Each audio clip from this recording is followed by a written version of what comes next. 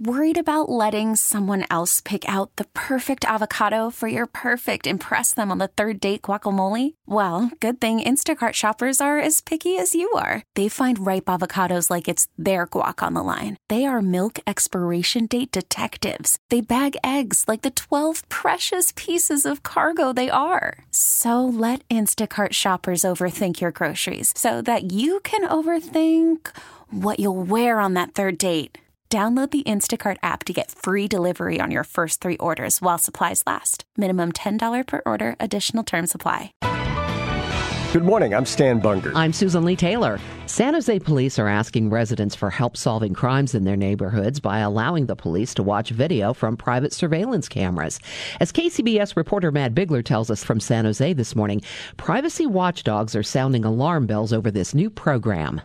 Good morning, Susan. This is a partnership between San Jose Police and Ring, the video doorbell company now owned by Amazon. Through Ring's Neighbors app, police can request surveillance video from residents if there's a crime that's committed in their neighborhood and they need some help identifying suspects. So far, everyone we've talked to in San Jose said they would be willing to participate in the program. This is Richard Sherman in Willow Glen. I think that's fair. I think it's okay to ask for that. If the residents are uncomfortable giving that up, that's okay too. But I would be fine with helping the police in that way if it would help solve a crime in my neighborhood.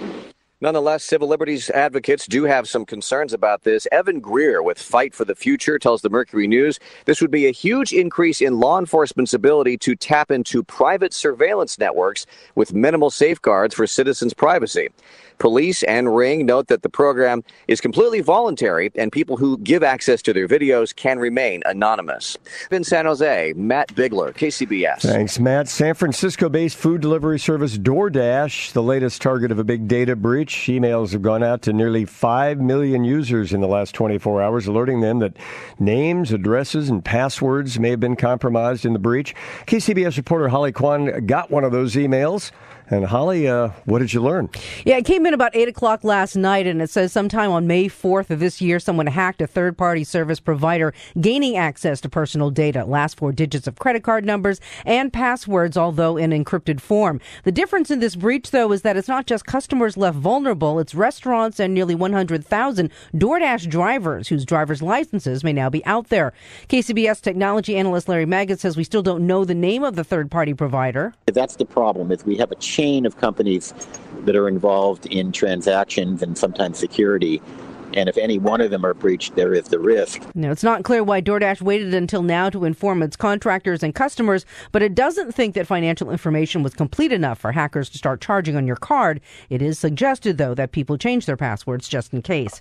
Holly Kwan, KCBS. Thank you, Holly. Santa Clara police looking for a suspect who struck a 91-year-old man in the head with a rock while the older man was visiting his wife's grave. Police say this happened at the Mission City Memorial Park Cemetery. The suspect allegedly robbed the man and then fled on foot before getting on a bicycle. You drivers who don't stop for pedestrians in the crosswalk, beware. The San Francisco police are out to get you.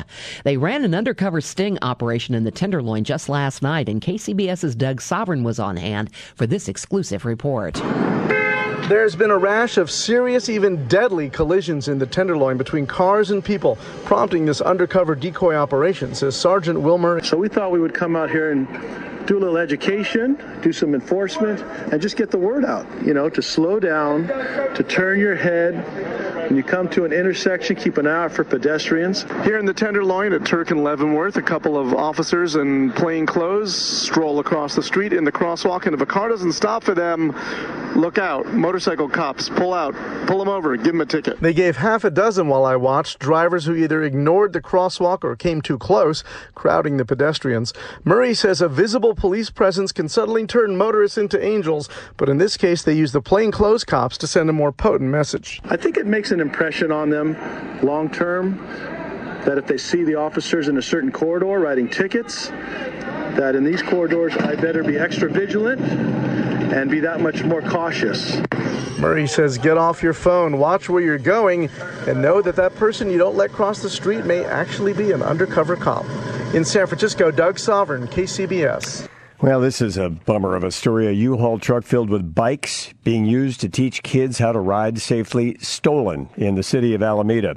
KCBS reporter Bob Butler says the nonprofit that runs the program could really use some help. Cycles of Change was due to complete the training on Wednesday morning at Maya Lin School. But when they showed up, the U-Haul truck was gone. Parent Brian Harmon is not happy. I'm really gutted because I feel like they provide a really good service for our school and our community. Maya Lin fourth grader Natalie Rodriguez has taken the class. They teach you how to be safe on the road and to watch where you're going and how to communicate with people to turn left or turn right. Cycles of Change's Loke Davis says they lost 50 bikes, 3 times as many helmets, plus tools. We ideally want to rebuild it in time to both reschedule the Maya Lin class that we have yet to service, as well as service Edison Elementary School, who we're scheduled to work with next week. In Alameda, Bob Butler, KCBS.